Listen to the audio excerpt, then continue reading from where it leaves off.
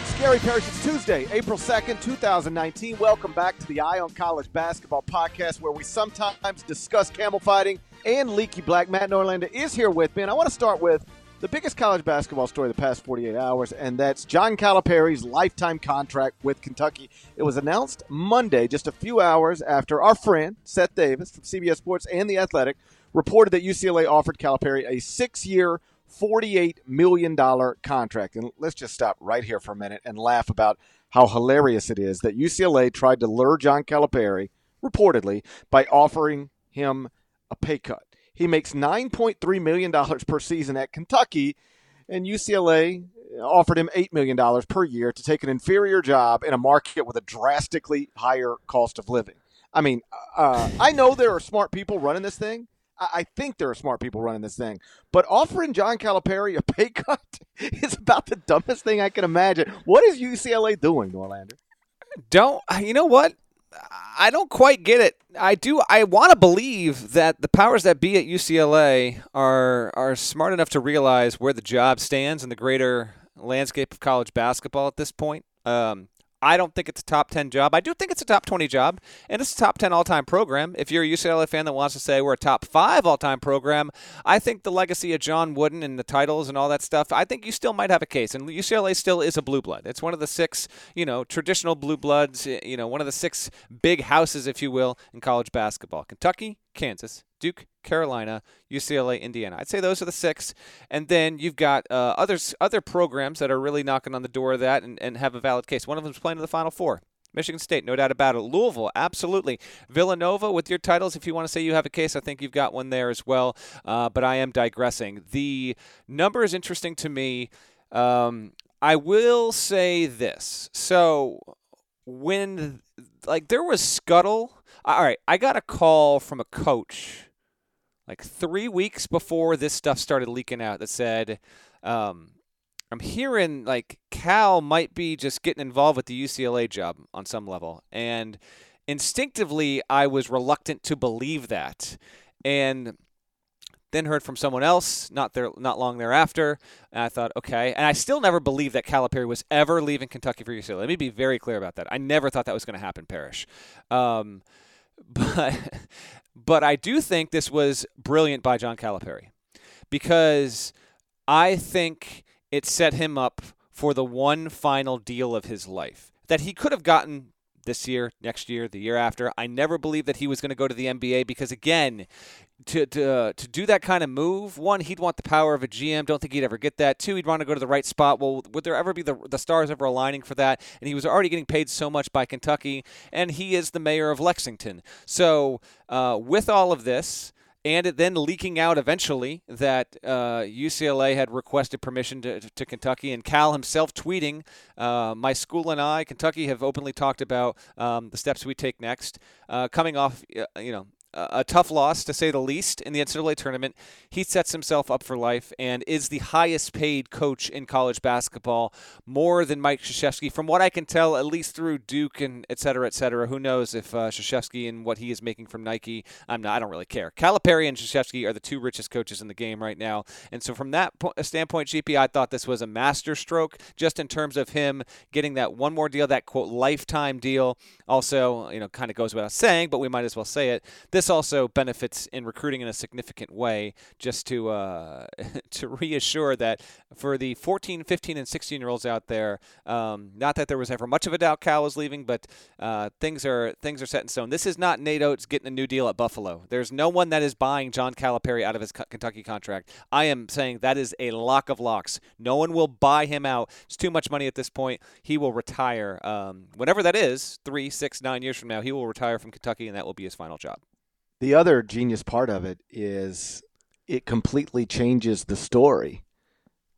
Basically 24 hours after he just got eliminated from the NCAA tournament, yes, before the Final Four for the 4th consecutive year, and for the 3rd time in that 4-year span by a lower-seeded team. For the 2nd year in a row by a lower-seeded team missing a key player.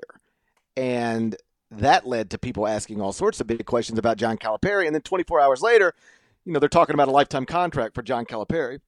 So it's brilliant in that regard as well. It just changes the conversation. But I'll just circle back to UCLA real quick. What are you doing? Like, if you really want to prove to the world, like I had a guy tweet me earlier tonight. Here's what he said. He appears to be a UCLA fan, and, well, I don't know where it is. But basically his point was, I've got it right here. He said, can the national media pick a lane, please? Is UCLA supposed to meekly accept that it is a fated power and act in accordance with its second-class status, like Pete Thamel, Gary Parrish, and others suggest? Or should it throw its weight around like a blue blood? I'm fine with you throwing your weight around. But 6 years, $48 million to John Calipari ain't throwing your weight around. That's insulting. It's just silly. Like, you want to throw your weight around? Offer John Calipari 10 years, $120 million. That's throwing your weight around. Yeah. That's something that can get him to maybe at least look at you. But offering John Calipari less money per year to take an inferior job to the job that he has, ruin his legacy at Kentucky, and live in a market with a much higher cost of living is insanity. Like, that's not throwing your weight around. That's just being stupid and wasting your time and getting embarrassed on a national level. That's all. Nobody looked at UCLA's offer to John Calipari and said 6 years, $48 million. Ooh, UCLA's serious. It's like, what are you offering $48 million to John Calipari for? $8 million a year to a guy who makes $9.3 million a year? Like, it's just dumb. It'd be like if a comparable network came to you, another network, but a lesser network came to you and said, Matt Norlander, we know you're happy where you're at, but we want you to be our college basketball insider. So we're going to offer you to come to our inferior website, less money than you're making right now. What? Why would I do that? That doesn't make any sense. And yet that is what UCLA asked John Calipari to do. It makes no sense. Yeah, and it does ring. All right, so two thoughts on that. Like, if you want to offer 6 years, $48 million to Tony Bennett, yeah, maybe that makes some sense because Tony's not making it anywhere close to that. Right. But you can't offer less money per year to John Calipari and expect anything other than what you got. All right, so three thoughts. One, agreed with Tony Bennett and Chris Beard, by the way. I think we will see both of them have notable public contract extensions come about within, say, 2-3 weeks tops. And also on that note, the LA Times published a story. We'll get to that in just a second. But it basically said high-profile candidates had turned away interest. I take that to be more than Cal. I think you're dumb if you're UCLA and you're not trying to get Bennett and Beard at least on the phone. I would think that happened, and hell, their seasons are still going on, but zero indication that those guys are going to leave for that. All right, two other notes here, GP. With what you just said. I think UCLA got involved with this with Cal on a certain level to try and get itself back at that table, say we can do it. And I agree, the number is just too low for Cal specifically. And it also it just has echoes of a little bit of how UCLA and the way it does things, it just falls that short as a program with the real creme de la creme within college basketball. And I think UCLA is trying to get back to that level. I think there are real logistical hurdles regarding that as well.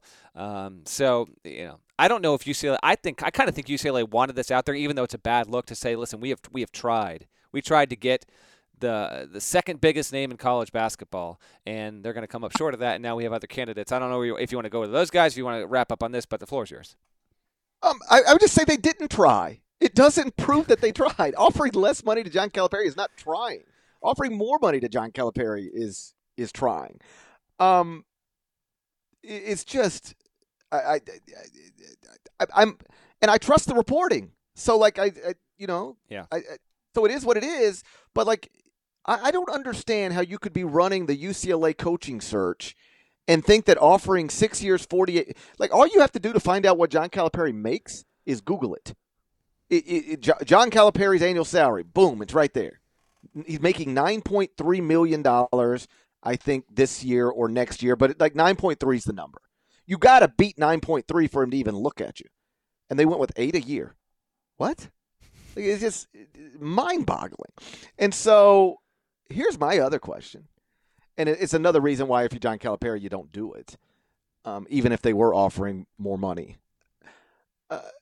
If John Calipari had his exact past 10 years at UCLA, would UCLA fans be happy with him? Like if he'd gone to 4 Final Fours, won a national championship 7 seasons ago, hadn't been to a Final Four, though, in the past 4 years, been eliminated in the NCAA tournament by a lower-seeded team 3 of the past 4 years, I think UCLA fans would have him on the hot seat right now. Idiocy, if that's the case, might be the case. I want to believe that if you took Cal's exact past 10 years, recruiting rankings, total wins, Elite Eights, Sweet 16s, Final Fours, 1 national title, for anyone to call that unsatisfactory is to be living in a different, as an alternate universe, in my opinion. Ben Howland went to 3 Final Fours in 10 years. Cal went to 4 in 10. Ben got fired. Cal got the title. I know. Yeah, but, how about this? I don't think he'd be fired at UCLA right now with these exact 10 years. I think they'd be talking about it. I think they'd be talking about it. Well, is he going to get another title? I mean, he doesn't go to the Final Four next year. What is the point of getting all these prospects? It's an interesting place. So to answer the guy on Twitter's question, hey, man, throw your weight around if you want to. It doesn't matter to me. It ain't my money. There is no salary cap when it comes to paying a college basketball coach. You pay him whatever you want. But throwing a 6-year, $48 million contract at John Calipari is not throwing your weight around. It's just embarrassing yourself. It's as if you don't have Google. To offer John Calipari $8 million per year is to suggest you just don't have Google. Do they have Google at UCLA? Can you confirm that for me? I think they have some of the most advanced kind of technology you could imagine at that university. Again, if you wanted to prove you were serious about getting a high-level basketball coach, go offer 6 years, $48 million to somebody who's making less money than that. Let's just start there. But and John will flirt with anybody. Like I say this not as a shot, just as a fact. Like he likes, he likes the attention. So the idea that John will flirt with you and talk to you and listen to you, shouldn't be surprising. He always listens, but he's not going to take a pay cut. I don't think this is a man who's ever taken a pay cut in his entire life, far as I know. But now he's going to take a pay cut, ruin his legacy at Kentucky, go to an inferior job, and with a higher cost of living. And yes, he really does pay attention to all of that stuff. I think, and I was talking about this a couple days ago on radio, yesterday on radio maybe. I think the first time I ever met John Calipari was right after he got the job at Memphis. And the reason I remember it that way is because I remember being in his office and there were boxes still in his office. He had not even unpacked them. And we're just sort of talking. So, he's asking me, so you married? Do you have kids? And we're just getting to know each other. And he said, so where do you live? And I said, because at the time I lived in a place called Olive Branch, Mississippi. And he said, where do you live? And I said, Olive Branch. And he said, Mississippi? And I said, yeah. First thing he said, oh, you're saving money on your property taxes. That was in his head. That was the thing that impressed him most, that I was savvy enough to live just outside of Memphis so I could save money on my property taxes. And here's the truth. I don't even know. I don't have any idea if that was true or not. But it is something that he recognized. He does keep score by money. And if you don't know that about him, you don't know anything about him. And now you're going to offer him $8 million a year when he makes 9.3. Just bananas. All right, let's move on. Okay. Let me ask you this. So now he's got a lifetime contract with Kentucky. And what that means, I gather, is that he's going to coach until he doesn't want to coach anymore, whenever that is. And then he will retire and be a paid ambassador with UK for presumably the day he dies. I mean, because that's what lifetime contract means, right? So it's obviously a great deal for John Calipari. Is it a great deal for Kentucky? Okay. Yes. Here's why I say yes. And I'll try and keep this short here because we are aiming for a shorter than normal podcast. Although we're really getting out to quite the run here. I think it's a good deal for Kentucky because I'll repeat myself. I think the first decade of the John Calipari experience at UK has been an undeniable success. You can frame it as a letdown if you look at the recruiting rankings and say there's only one national title, but he has still been to more Final Fours in that stretch than any other coach. Kentucky has been as relevant as any team in the country with Duke nestled right next to it. Kentucky is a story in national college basketball almost almost not every week, but almost every week of the year. I mean, there will be maybe a 2-week stretch in May or July where something doesn't happen, but because of the draft, everything and because of Cal and how he works, Kentucky is constantly a story, and there's no reason to believe that although Penny is now a force in recruiting and Duke seems set up to continue to sustain its momentum, that Kentucky is not going to be top first, second, third at worst when it comes to the recruiting rankings annually. And so with that, you would think that they're still going to be on top of the SEC, set up for good seeds in most seasons, et cetera, et cetera. And I don't think that's going to slow. With all that brings, relevance, a Hall of Fame coach, oh, by the way, and really good players. Now, once he's done, I think it's good for Kentucky, barring, any sort of, negative publicity that could come. I'm not saying that this is, it will happen. I'm just saying, the only way this backfires on you is if Kentucky and Cal get into NCAA hot water or anything like that, and then obviously the association isn't good. But I'm not anticipating that. And then you've got to a much larger degree, the Joe B. Hall situation, where Joe B. Hall is beloved by Kentucky fans, still a presence there, and I think that's just, in this era and the size of Cal's personality, it just gets all the more emphasized. Might not be great for the guy who takes over, obviously, because the same thing is going to happen with Krzyzewski at Duke. He is going to basically be in the same kind of role there, and to a certain extent, it's what Calhoun had at UConn for a number of years, although much more behind the scenes, and now Calhoun's been coaching D3 for the past year. But yes, all right. I'm shutting up. I do think it's a good thing for Kentucky. I do too. There's nobody you would prefer to be your basketball coach at Kentucky more so than John Calipari. Agreed. And I know that the argument against him is that he, quote, underachieves. I got a lot of that on Twitter on Monday when this was announced. Oh, it looks like Kentucky will be underachieving for John Calipari's lifetime now, right? And I will say that if you want to label him that way, there's some data to back it up. And the data would be this. He's been at Kentucky 10 years. He has only exceeded his preseason ranking in the NCAA tournament twice in those 10 years. Like where you're ranked in the preseason, do you get that far in the tournament or better? He's only done it twice in 10 years. It was in 2011 when he was preseason number 10 and made the Final Four, and 2012 when he was preseason number 2 and won the national title. Every other year, 2010 preseason number 4, lost in the Elite Eight. 2013 preseason number 3, went to the NIT. But again, that's when Nerlens Noel tore his ACL. As I pointed out before, Kentucky was 17-6 overall, 8-2 in the SEC, 5-game winning streak, 18th at Ken Pom before Nerlens got hurt. That team was going to the NCAA tournament, but in fairness, probably would not have lived up to that number 3 preseason ranking. 2014, number 1 preseason, went to the title game, but lost. 2015, number 1 preseason, went to the Final Four, lost. 2016, number 2 in the preseason, lost in the round of 32. 2017, number 2 in the preseason, lost in the Elite Eight. 2018, number 5 in the preseason, lost in the Sweet 16. This year, number 2 in the preseason, lost in the Elite Eight. So 8 out of those 10 years, where they finished in the NCAA tournament was less than where their preseason rankings suggested they should finish. So if you want to label him an underachiever, just start with that stuff. But here would be my question. Would it be better for Kentucky to have somebody who can't create those preseason expectations via recruiting and then overachieve relative to preseason expectations, but still do less than what John Calipari has done? Because, Kentucky could get that. That was Tubby Smith.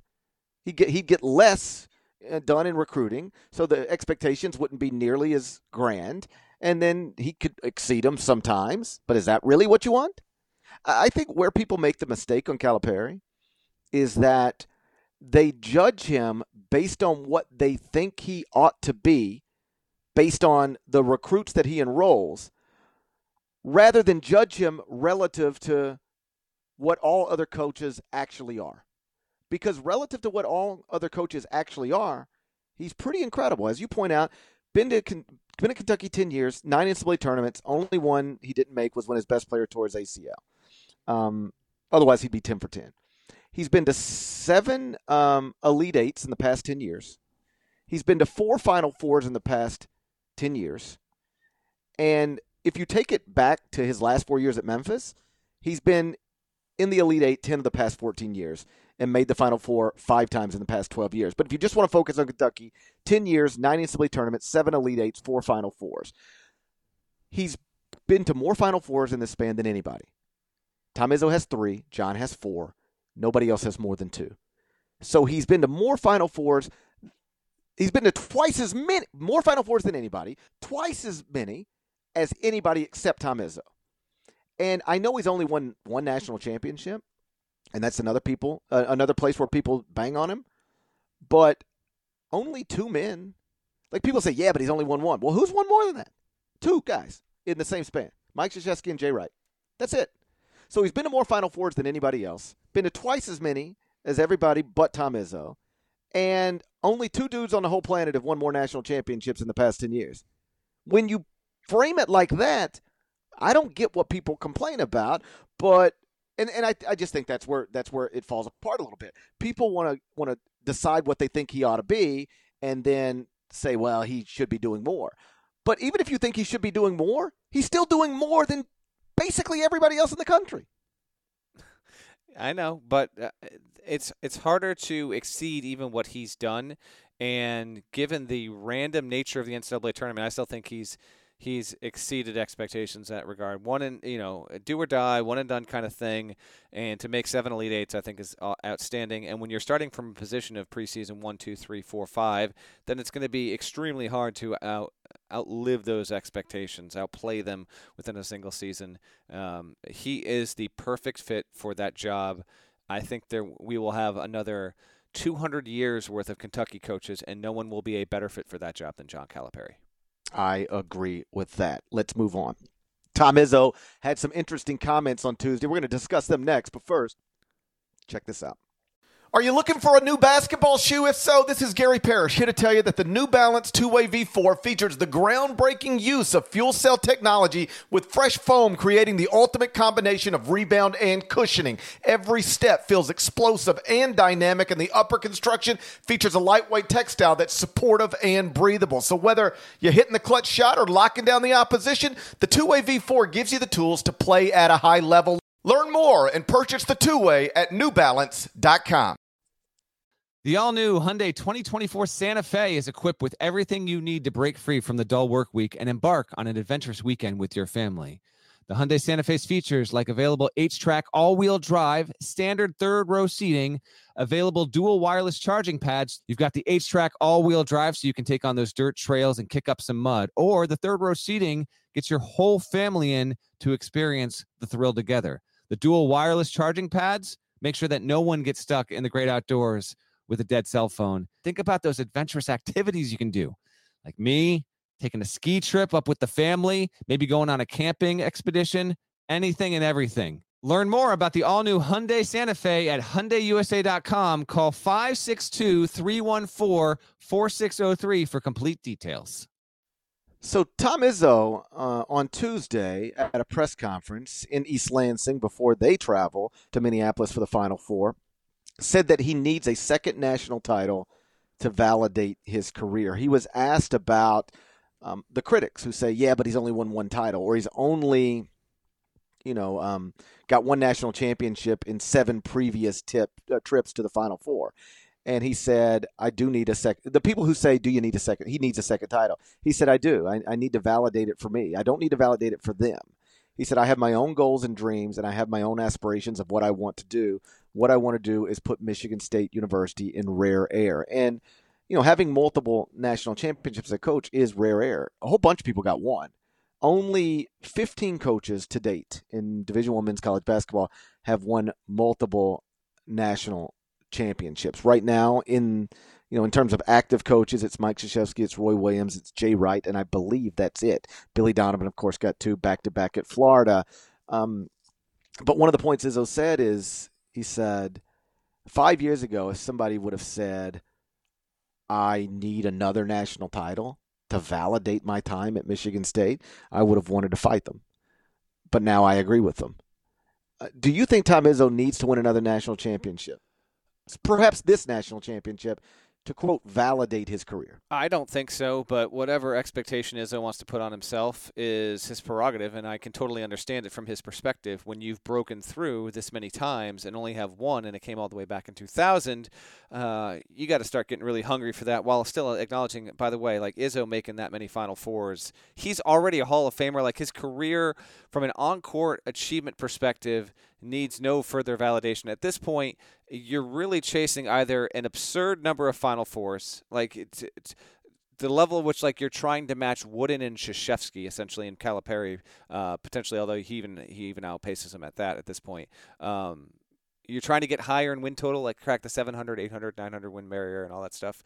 And then, if you can get national titles. But he doesn't need it to validate it. And he, by the way, spoke about his university. Well, here are the teams with multiple national championships of schools. UCLA is first with 11. Kentucky is second with 8. UNC is third with 6. Then Duke and Indiana are tied in fourth place with 5 apiece. UConn has 4, and then Kansas and Villanova have 3. Those are the only schools with at least 3 national championships. Michigan State right now is in a tie with 6 other schools. Louisville, Cincinnati, Florida, NC State, Oklahoma State, and San Francisco, shout out to 1955 and 1956 Dons, bosses, are the only schools with 2 titles aside from MSU. So that might be a list that's shorter or just about right than what people expect. But you get to 3, I think you raise yourself up, and it puts Michigan State, right there in that kind of conversation. It circles back to what I talked about before, the fact that UCLA, Kentucky, Carolina, Duke, Indiana, Kansas, the 6 traditional big houses, blue bloods, and then I neglected to mention UConn, not out of spite, this is my home state, but UConn just obviously, it's been a 20-year thing that they've really come on. But anyway, I'm digressing again. No, Izzo doesn't need it. If he gets it, though, for himself and then for his program, Michigan State really does. It steps up a class. And then within those state borders, by the way, like, Michigan's been really good as of late. And you could have argued, certainly like this time last year, has Michigan really caught up with Michigan State, this, that, and the other. I think a title for Michigan State just creates a little bit further separation. I'm with you. I don't think he needs it. He's going to go down he's already in the Hall of Fame. He'll go down as an all-time great, regardless of whether he gets another national title or not. But getting a second one does put you on a different list. Again, only 15 guys have ever done it. And what happens to him, to some degree, is the same thing that happens to people all the time in the sport. Like, they accomplish these amazing things, and then some people, and it's not necessarily us, but it becomes a thing where we go, yeah, but they haven't done this. So, like, if I told you when you start your head coaching career at the Division I level, you're going to go to 8 Final Fours, win a national championship, you're like, whoa, that's amazing. I'll take that. And yet, if he doesn't win this national championship, there will be people out there. It'll probably be a graphic on television. Tom Izzo has been to 8 Final Fours. He's only won 1 national championship. Like, it becomes a thing. Tony Bennett has been a number 1 seed X amount of times, but before last Saturday, had never been to a Final Four. These, what you do gets celebrated to a certain degree, and then the conversation starts to be about what you haven't done. And it seems like Tom is starting to be aware of that a little bit. And he said, again, he doesn't need it for the critics, but he's very aware of what some people have attached to his career. Yeah, great at getting to the final weekend, just not great getting out of the final weekend. Here would be my question, and I could have looked this up, and I will after we're done recording. How many times is Michigan State supposed to win a national championship when it got to the Final Four? Like, how many times has Tom Izzo gone to the Final Four with the best team? Good question. He's run into some, it wasn't 15. Last time they were in 15, no shot was he favored. He wasn't favored in 09 when that was that awesome Carolina team. 07 did they get there? 06 when the Florida teams? Nope, wasn't that. So not often, if that's your question. There have been some really good. The answer might be never. It might be never. I don't have it in front of me either, Parrish. I don't know if there's ever been at the start of a Final Four. With the 4 teams in that Final Four, was Michigan the odds-on favorite to win? Maybe there has been 1 or 2 times, but I don't know off the top of my head. It's also like a little bit like his record against Mike Krzyzewski. Yeah, everybody points that out, and I think now it's 2-11. Yes, against Mike Krzyzewski. And I don't know that Tom has ever said this. He might have, but like, how many times have I had a better team than Mike Krzyzewski? And Mike actually said this in advance of the last time they played in the Champions Classic, or maybe after they beat them last time they played in the Champions Classic. Mike was like, "Go look." He didn't come out and say it. He was like, "Go look at Tom's trash teams." Are you kidding me? He's going to lose to me? I don't think so. That's what she actually said, right? No. What he said was like, "Go look at my record against just about anybody." Like, who has a good record against me? I'm the GOAT. And there is something to that. Like, I know Tom's record against Mike isn't good, but like, who's got a good record against Mike Krzyzewski? There can't be. Check me out against everybody. Mic drop, pun intended. Anyway. All right, fill in the blank time. You ready for fill in the blank? I am. Let's do it. Fill in the blank. Here is the question. The best story, and this actually isn't a question. It's just a statement with a fill in the blank. Okay. So I apologize. The best story from this Final Four would be fill in the blank. It's not quite as entertaining as a botched trivia time, but I'll take it. Best story. Well, entering the Final Four, correct? No. When this is all over, if you could script the way this Final Four unfolds. Okay, this is easy. Okay, and say, okay, that would be the best story. What is it? It is Paris. There's no close one. I think heading in, the path Chris Beard has had and the quick rise, I think that's the most enticing story heading in. But the best possible story this Final Four can give us I don't think it's arguable, but maybe you'll argue with me. Virginia winning the national title, which a year after losing to UMBC is the stuff of lore. Like, it is one of the all-time stories, so much to the point where if that happens, the UMBC loss is still infamous. It's still notorious, but then it's forever fused with a Virginia national championship. So Virginia, they were the first 1 seed to ever lose to a 16. Oh, yeah, by the way, though, the next year they came back and they won the whole freaking thing. It actually takes a little bit of the mud off that loss because it's the ultimate redemption story, particularly for a program like Virginia, which has a good college basketball history, but it's not one of the top 20 programs of all time. It doesn't have a national championship, so to get the first one would be epic. I don't see how there's any other way that there could be possibly a better story than that. Wouldn't you agree? Let me ask you this. Okay. Are you saying that because you believe it or because you've been bullied by Tony Bennett and you're worried about repercussions of saying anything other than that? Yeah, Tony Bennett gave me the elbow to the ribs in the back alley. That's the part that never got caught on camera. No, I do believe it. And I've been saying that on CBS Sports HQ plenty. And I think I said on the podcast, I really have believed since Kansas kind of went sideways, Virginia has been my pick to win the title for months now. I'm not going to jump off that by any means. And I don't know how many results across American sports have a parallel to what that would be.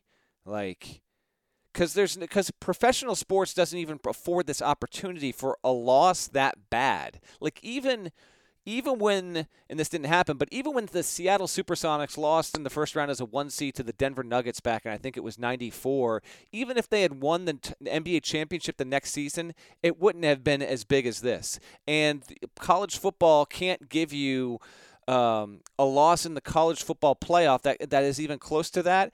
And you never have programs that are even on the Virginia level in basketball to what they are in football, where they would be like, say, 2-10 1 year, and then the rally to go undefeated the next. It can happen in college football, but the sport is not built to allow that to happen. And so that's why I think this is so distinctly and terrifically college basketball, and I think that it sets up for what would be incredible. Trying to picture the scene of that on Monday night would be something. And by the way, I think that this is the likely outcome. Virginia's the favorite.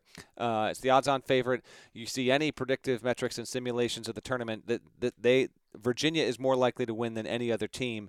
Not more likely than the field. The field collectively, the other three teams are still more likely than just Virginia, but still, I like how this sets up for the Cavs.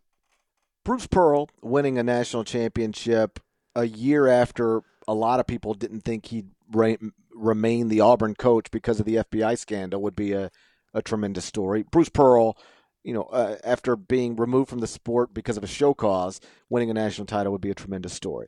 Chris Beard, I mean, just like at Texas Tech, what? And Yeah. I talked about this a little bit on CBS Sports Radio and CBS Sports Network. It's one thing when a coach gets a school that isn't supposed to be in the Final Four to the Final Four in a fluky way, but like to do it with nothing. Like, there's nothing fluky about Texas Tech being in the Final Four. They've been a top 10 team for some of this season. They established themselves as one of the best teams in the country very early in this season.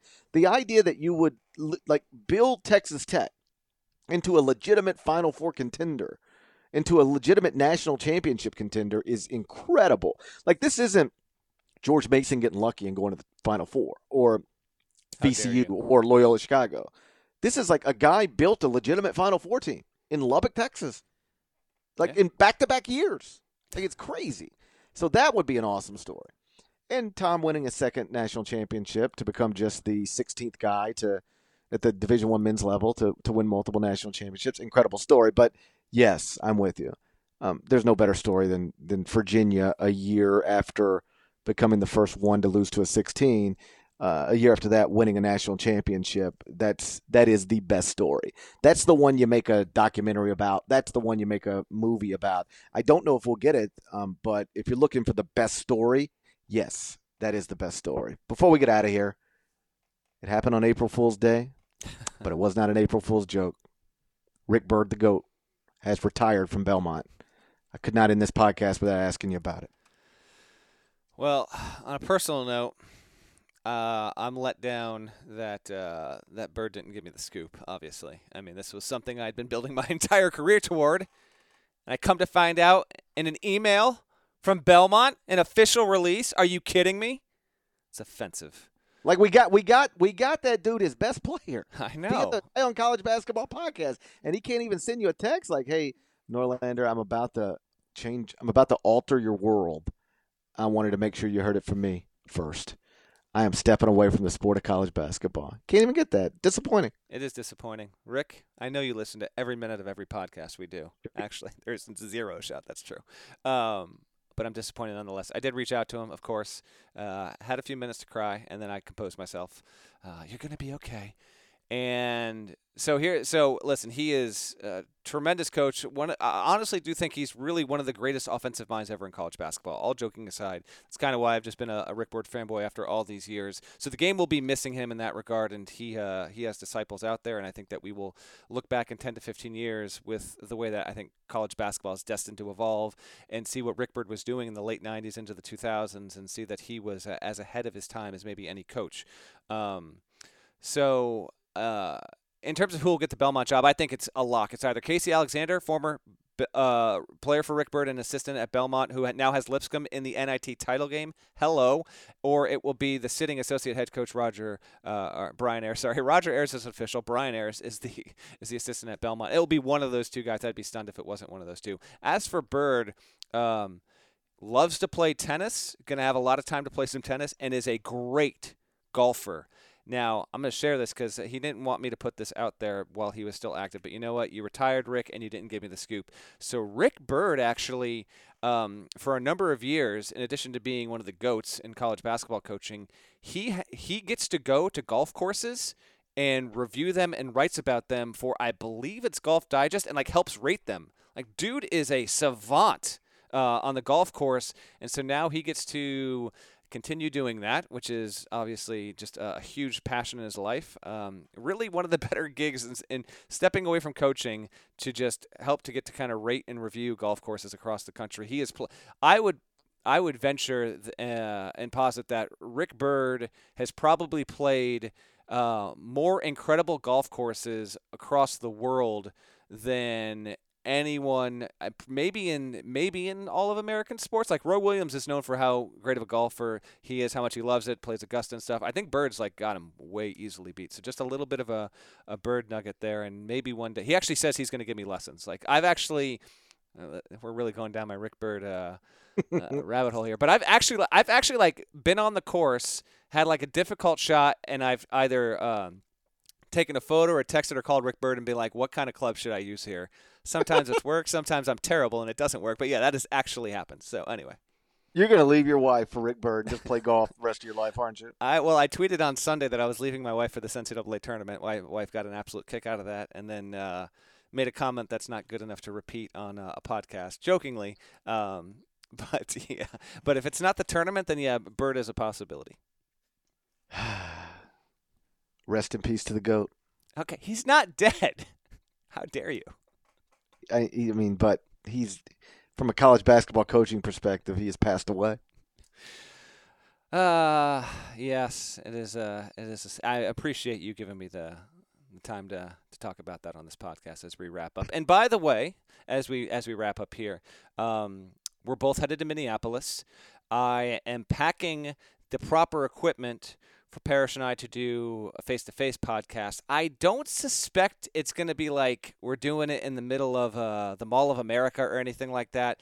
I think we need better planning to give listeners advance notice, but I think we could have a fun podcast or two in Minneapolis. I think our plan, schedules depending, will be to do the next podcast, our third of the week, on Friday. Get a little bit of the stuff coming out of Thursday and perhaps even early Friday out of Minneapolis storylines-wise. And then we obviously will dedicate that podcast to talking about the games because we'll have plenty to talk about, making our picks, all of that. And we'll have at least 2, if not 3 podcasts, but I would think it will be 2 podcasts from Minneapolis talking about the Final Four and then setting up the national title game.